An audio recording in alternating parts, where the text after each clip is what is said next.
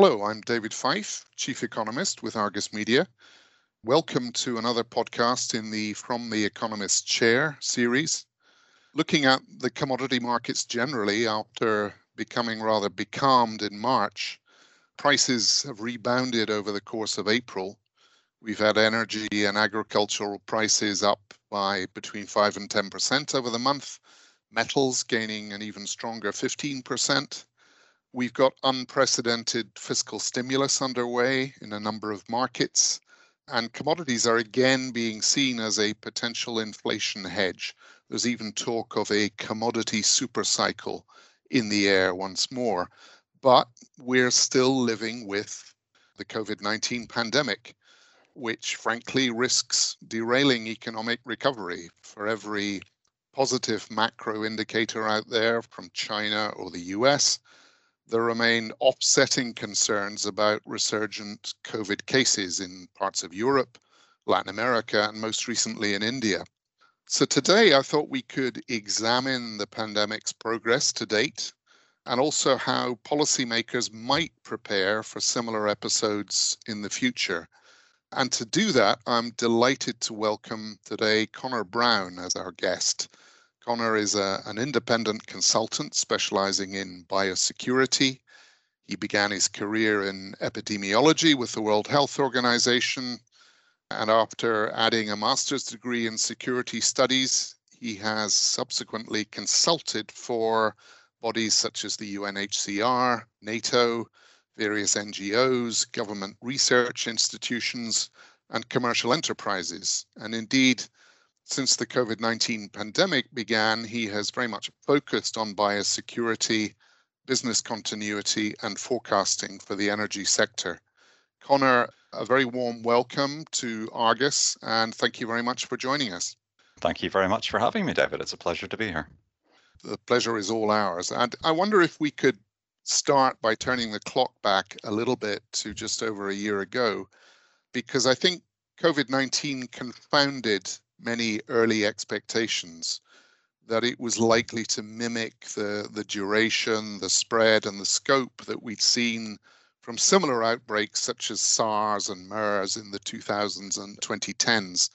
Now, partly this was about the nature of the virus, perhaps, partly about policy choices, and partly about social responses. I wonder if you could spend a little bit of time explaining to us some of the reasons why, in some senses, we were blindsided by COVID-19 in this way. Sure.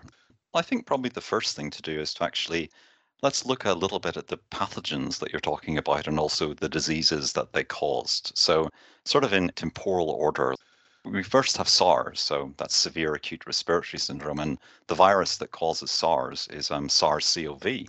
And immediately I can tell you that CoV, of course, stands for coronavirus. So that's the first disease that we had that became epidemic that was caused by a coronavirus. Then we move on to MERS, which was Middle East Respiratory Syndrome. And again, the virus that caused that was MERS-CoV. So again, another coronavirus.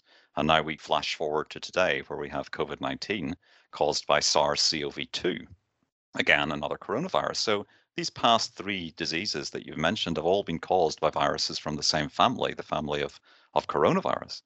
Now, from the point of view of how the pathogens themselves work, so the actual viruses, a useful and kind of almost a thumbnail figure, and you may have seen this in the media, is something referred to as the R number or the R naught. Now, what the R naught represents, and it is I can't emphasize this enough, it's a very rough indicator, but it gives you a good indication of the transmissibility of each of the viruses. The R naught for the original SARS, so SARS-CoV, somewhere between 2 and 3. So what that means is that if you were unfortunate enough to have SARS, you would on average pass it on to 2 or 3 other people. The R naught for MERS was actually less than 1, which meant it was a particularly difficult virus to pass on and to actually contract. In fact, most cases of MERS either occurred with very, very close contact with someone else who was ill for quite a prolonged period of time, or in a healthcare setting. That's where you would get that kind of close contact. Unfortunately, even though, and this is where the picture tends to get a little bit more complicated, even though the R naught for SARS-CoV-2 started off, so the current virus that's causing COVID-19 started off at around 2 to 3, which is the same as the original SARS. That appears to have increased a little bit. And in fact, recently in February of this year, in an article in the Journal of Theoretical Biology, the R naught of the current situation regarding COVID-19 places the R naught squarely around 5. So you can see that that is a much more transmissible virus. Now, of course, the R naught, as I said, is a rough and ready figure. It doesn't really take into account things like population density or whether one is masking up or whether one is social distancing or anything like that. But as I said, it's a rough indicator as to how transmissible the virus might be. The other thing to note is the diseases themselves, because obviously one thing is about the virus and the other thing is actually about the illness. So both the original SARS and MERS were much more dangerous illnesses in terms of case fatality. SARS, on average, about 14 to 15% of people who contracted SARS sadly passed away. That's an all ages aggregate, tended to be much higher in the elderly. MERS is even more dangerous, 30% case fatality rate. So a very dangerous pathogen and very dangerous illness indeed. Obviously, COVID-19 tends to sit about 1 to 2%. So at first glance, one would look at that and say, well, actually, COVID-19 is the least dangerous out of the 3 viruses that you're talking about as examples. But of course, herein lies the problem. Because the current virus, SARS-CoV-2, the one that causes COVID-19, has got such a low case fatality rate, so let's say 2% of the people who have it unfortunately pass away, that of course means 98% don't. And of course, the 98% of people who develop either severe illness and, much more importantly, for the purposes of your question, develop mild symptoms or even asymptomatic, in other words, don't have symptoms at all. This is where this disease differs from the past 2. Because the people who are asymptomatic, which we think is about 20% of people who happen to contract COVID-19, they develop no symptoms whatsoever. Or people who are pre-symptomatic, in other words, they get infected by the virus and then maybe 2 or 3 days later, they're able to transmit the virus on to other people, but they're not yet symptomatic themselves. Even though they tend to develop symptoms on day 5, that can last right up to day 14. So you have a vast population of people out there who don't have any symptoms, but are merrily transmitting the virus. And that's the big difference between this virus and the past 2, because with both SARS and MERS, effectively you couldn't transmit unless you were symptomatic. So that's kind of the pathogen element of why this disease kind of surprised us, I suppose. In terms of policy choices and in terms of social responses, we can very easily map the countries that have done well. I mean, if we look at countries in East Asia, if we look at especially also countries in West Africa, so Sierra Leone and Liberia, countries like Hong Kong and also Singapore, Taiwan, as I said, East Asia in general, all of these countries have dealt with outbreaks in the recent past. And I include Ebola in this, and we maybe can talk about this later because the principles fundamentally of public health don't really alter regarding the nature of the pathogen. So the countries that have done well have had recent experience, and that's the first thing. So they didn't underestimate COVID-19 because they had a recent memory of what an epidemic can do to a country. So they acted very quickly. If you contrast that to, say, the United States, the United Kingdom, most of Europe, first of all, they recently have not had an epidemic in their past. So they don't have that kind of institutional memory of how one responds at a governmental level. And also, and this is probably the biggest tragedy, is that while a lot of pandemic preparedness was done, it was done for the wrong disease. So both the UK, the US, and Europe tend to focus a lot of their pandemic planning on influenza. And of course, as I mentioned earlier, which was a little bit odd, really, because the epidemics that we had faced in the world in the recent past, none of them had been influenza. They had been either coronaviruses, SARS and MERS, or a family called filoviruses, which is what Ebola is part of. But yet everything was placed on planning for pandemic flu. Now, this is actually a point that's worth just sitting on for one tick, because there's a particular quote from the UK influenza pandemic preparedness strategy of 2011, which is the most recent document I can get. And if you imagine and again, no blame is being placed here, but if you're a governmental leader and suddenly something like this hits you in the face, you reach for the nearest instructions that you've got and you try to follow them. If I just can quote this, you can see immediately how this will apply to the UK and the US. And again, this is from an official government strategy document. It will not be possible to stop the spread of or to eradicate the pandemic influenza virus, either in the country of origin or in the UK, as it will spread too rapidly and too widely. So there was an assumption in the pandemic document that you couldn't stop it. And that informed response at the start, because in the UK, in the US, in Europe, we were kind of following an influenza model, whereas, of course, East Asia was following a coronavirus model because they'd experienced, and West Africa was following a generic public health model. So that's kind of the reason we got blindsided. And then just as a very final quick point on top of that, there was a bit of a double whammy with the UK and the US because the pandemic happens at precisely the time when politics are terribly polarized. So the minute the pandemic happens, it itself becomes politicized. And we saw that happening in the US and to a certain extent the UK with things like masking. They became political issues, and that again hampered and restricted response.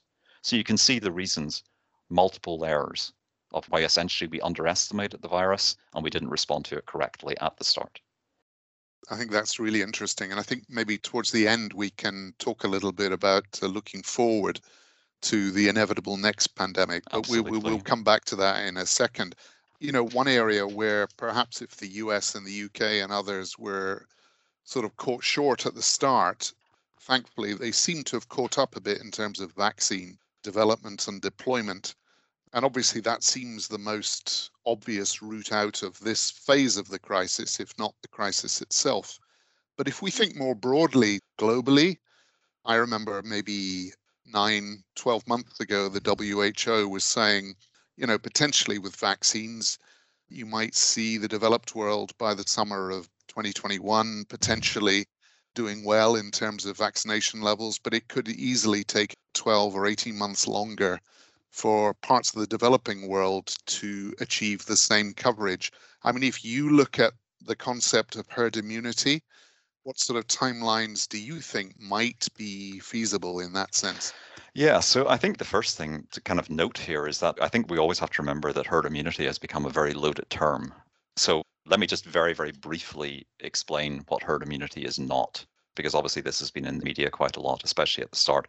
Herd immunity took on a meaning of its own at the beginning of the pandemic that kind of implied this idea of letting the virus just run through the community. So you protect the medically vulnerable, but everybody else, you kind of just let it through. Now, for a number of reasons that I'm happy to go into in more detail if you want me to, but that is a strategy that simply will not work with COVID-19. And to give you a particularly tragic example and a very current one, even though Prime Minister Modi is not actively pursuing a policy of herd immunity, by that in the wrong sense of the term in India right now, what you're seeing in India right now is exactly what happens when you don't intervene and you try to just let the virus run through. So it's just important to remember whenever we're talking about herd immunity is intrinsically linked with vaccination. That's, I think, the point I'm trying to get across. So the first thing to establish is that to get herd immunity, you have to have enough of the population with sufficient immunity to stop the infection being able to spread. That's kind of your basic definition. Because remember, there's always going to be a small group of people within your population who either for one medical reason or another can't take the vaccination, or they're severely immunosuppressed. And that means that whenever they're vaccinated, the vaccine won't work. It won't spin up enough antibodies for them to develop a response. So herd immunity is about getting as many people vaccinated that, number one, the virus stops spreading in any kind of exponential fashion within your community, and you also protect the people, as I said, who can't take the vaccine. So if you think back to what I was talking about regarding the R naught of the virus, so you think about the number of people on average, if you have the virus, that you will infect in the absence of non-pharmaceutical intervention, in the absence of vaccines. The R naught number is crucial to working out the percentage of the population that you need to vaccinate to achieve herd immunity. To give you an example, let's say the Indian variant or potentially the South African variant, because some of these variants will have different R naughts, they'll have different levels. But let's assume one of them is sitting at 5, which is quite a good possibility. To achieve herd immunity anywhere where the dominant variant of this particular illness, the R naught is sitting at 5, you have to vaccinate 4/5 of your population, because that then drops the R naught from 5 to 1. And when the R naught is at 1, that means by virtue of probability, you're only going to give the virus to one other person. And ideally, you want to get it below 1 so that you're, by virtue of probability, unlikely to pass it on at all. But then again, that's only the start. Because it's not one virus, as I've indicated, you've got these variants. You've got two things to worry about. First of all, you have to worry about the importation of variants from other parts of the world. So you've got to start off by vaccinating your own population. you've got to also make sure that you're not importing variants from other parts of the world that may render your vaccines a little bit less efficient. And you also need to, and I think we'll probably have to do this probably for the rest of our lives, have annual vaccinations every year like we do with the flu to keep our protection up, and those vaccines potentially may have to be tweaked.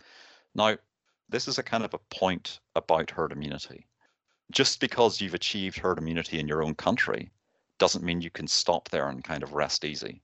I mean, we might see this happening in Israel quite soon because they've got some cases of the Indian variant. So we'll see whether, even though they're doing very well, they could go the wrong way very quickly if one of their vaccines is not effective against one of the variants. So what I would say about herd immunity is that you need to vaccinate a serious proportion of your population, but you also need to make sure that you vaccinate that same proportion of the population of the entire world.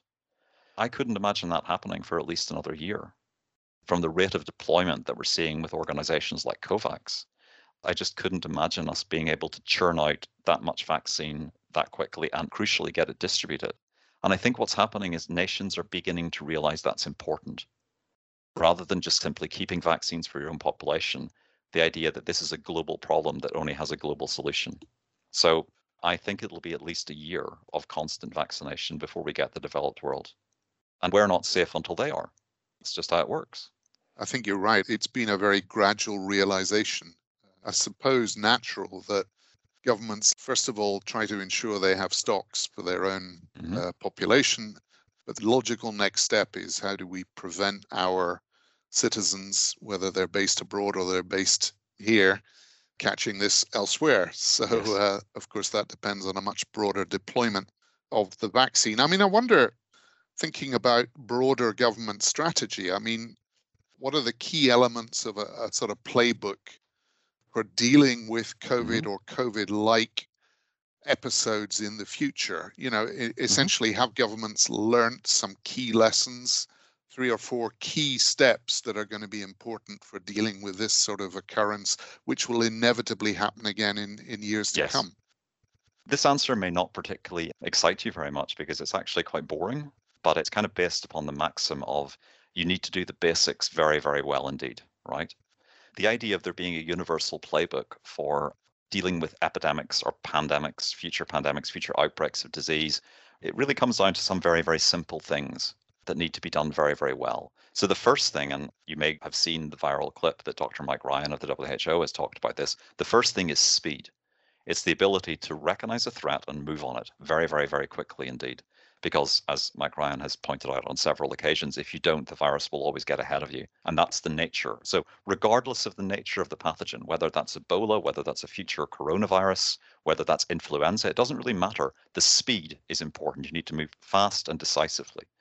The second thing really is just, it's fundamentally utilizing the basic principles of public health and doing them very, very, very well. Now, that's kind of key.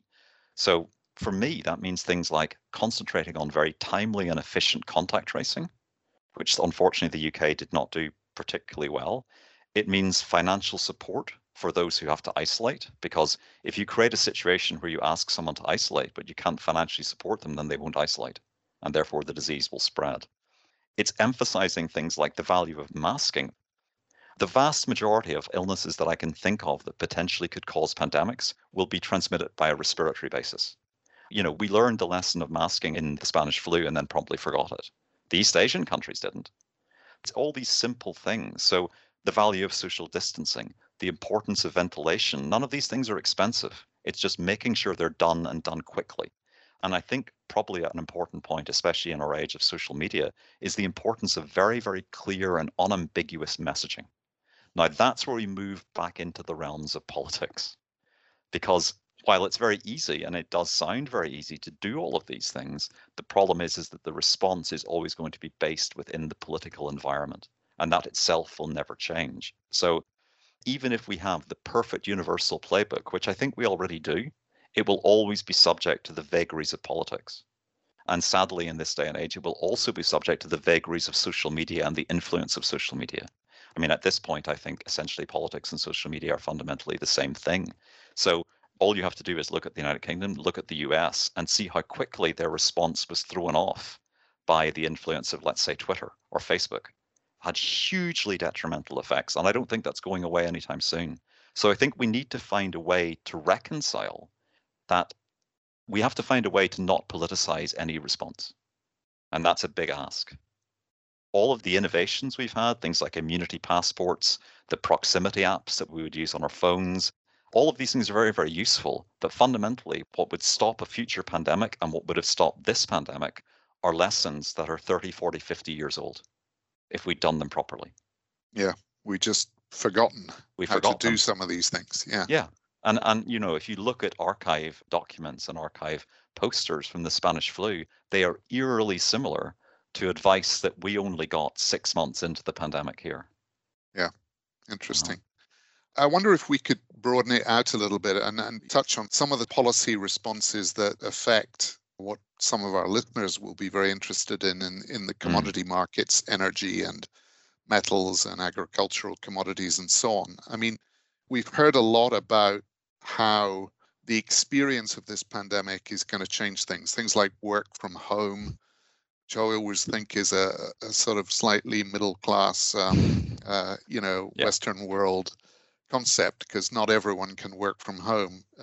We've heard a lot about the end of globalization, or at least reshoring of manufacturing and things like that, and also the energy transition, which is very central to a lot of the markets that Argus and Argus subscribers deal in.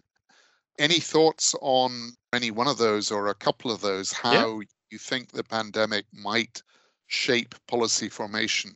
For example, is it an impediment or an accelerator for the energy transition?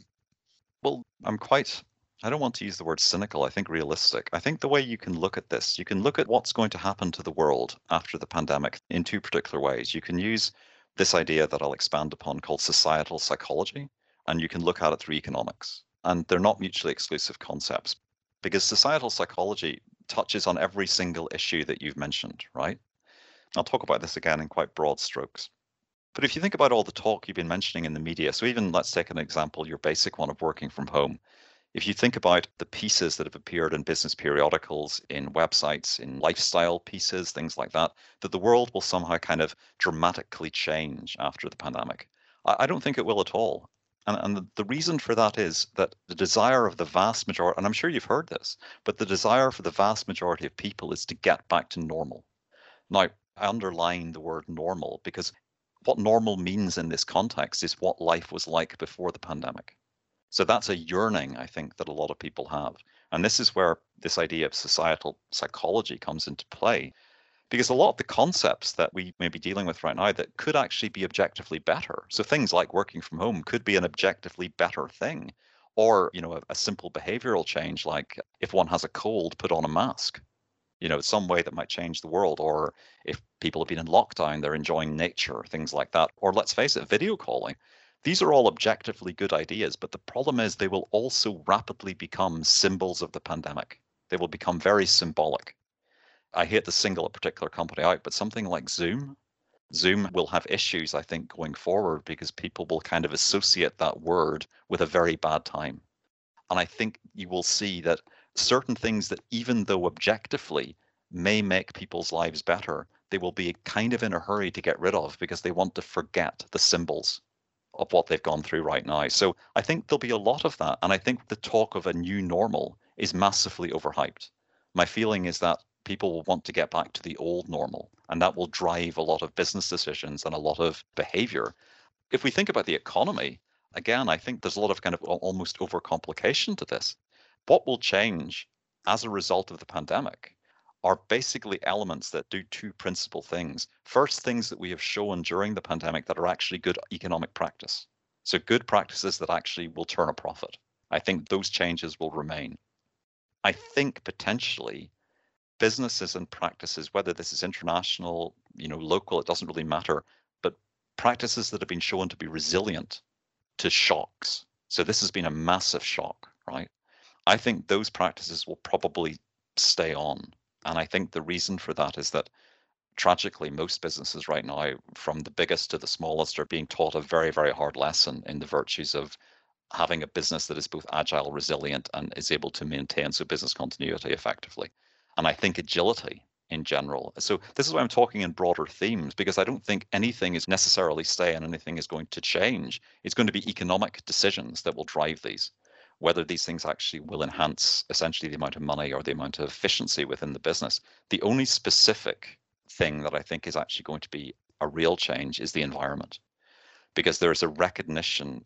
So if you're looking at things like deforestation, if you're looking at things like factory farming of animals, or the encroachments essentially of human beings into environments that they weren't there before, there is a growing recognition, I think, amongst governments, amongst health authorities, and also amongst businesses, that this is where zoonotic events happen. So this is where people come into contact with animals that perhaps they hadn't come into contact before. And this is where we get these transfers, these zoonotic transfers that actually cause disease. So I think there could be something that changes there. But in general, I don't really think as much will actually change in either the personal world or the economic world as people think.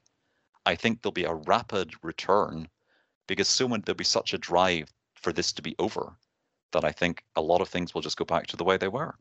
Yeah, a yearning to Yes, get back to precisely, yeah. the old normal, as you said. Yeah. I guess we're all a little guilty with a momentous event like this of sort of overthinking the future, and it may be a little closer to what we're used to before, with some important changes. We're coming close, I think, to running out of time, but I wonder, just for our audience of commodity market professionals and others listening to the podcast, do you have 2 or 3 takeaways just to conclude, Connor? Because Sure. It's been really great to hear from you. So any key takeaways for us? Well, the first takeaway for sure is, and I cannot emphasize this enough, this was not a black swan event. This was not unpredictable. Literally every single person I know in biosecurity, in virology, in epidemiology, in public health, in biodefense, any one of these fields, no one was in the slightest bit surprised. And the analogy I would use for that would be, let's say there was a major earthquake on the San Andreas Fault. You wouldn't find a single geologist in the world who would express surprise. I mean, this was not an unpredictable event. This was very much a case of not if, but when. And we all knew this. So I think the lesson there is it's important for governments to listen to experts. So whenever experts are trying to paint very plausible scenarios, it's tempting for a politician or a government leader or anyone like that to almost see it as a kind of a science fiction. But in fact, it's not. It's very real. And as I said, the lesson is if you listen to scientists and act on their advice, as long as those scientists are acting in good faith, you will get a good outcome. And that's precisely what happened in New Zealand. If everyone had acted the way Jacinda Ardern had acted in New Zealand, we would be in a much better place right now. So that would be the first lesson, I think. The second that I'll conclude on this is that, as you've said yourself through the course of this podcast, there will be another pandemic. It's absolutely inevitable. And we need to start preparing for it right now. We don't even want to start waiting until this one is over. We need to start preparing absolutely right now because we cannot afford, this has cost so much in terms of lives, so much in terms of economic activity, economic growth, everything. We can't afford to be caught by surprise again. We absolutely can't. So 2 things need to happen. We need much, much stronger international collaboration for things like disease surveillance. So we need to give a lot more money to the WHO to be able to make sure that whenever emerging viruses or emerging pathogens that have pandemic potential pop up, we can identify them and act on them quickly. That's really important. And the second is we need stockpiles. This was what really stymied a lot of our response at the start. We need to have stockpiles of the kind of items like PPE, essential medications, equipment that can be really applied to any disease. We need to have those stockpiles, and crucially, we need to maintain them, because this is one of the unfortunate things that happened in the United States. They had a very good stockpile that actually had its genesis in 9/11, but then they just kind of let it decay. So we need to make sure that when the next one comes, and it will, that not only do we have very, very good international collaboration, surveillance to catch it in the bud, and also the equipment we need so that our healthcare workers and anyone else who's in a caring role is not unprotected. And that's pretty much what I would like to see happen. Okay. Prescription for dealing with things better next time round. Thank you very much, Connor Brown, for joining us today. Some sobering words, but some real positive routes for dealing with the crisis next time round. Thank you again for joining us, Connor. Thank you, David. My pleasure. And thank you everyone else for listening. If you go to www.argusmedia.com, You can find Connor's contact details. And I want to thank everyone very much for joining us. This has been a podcast from Argus Media. Thanks again.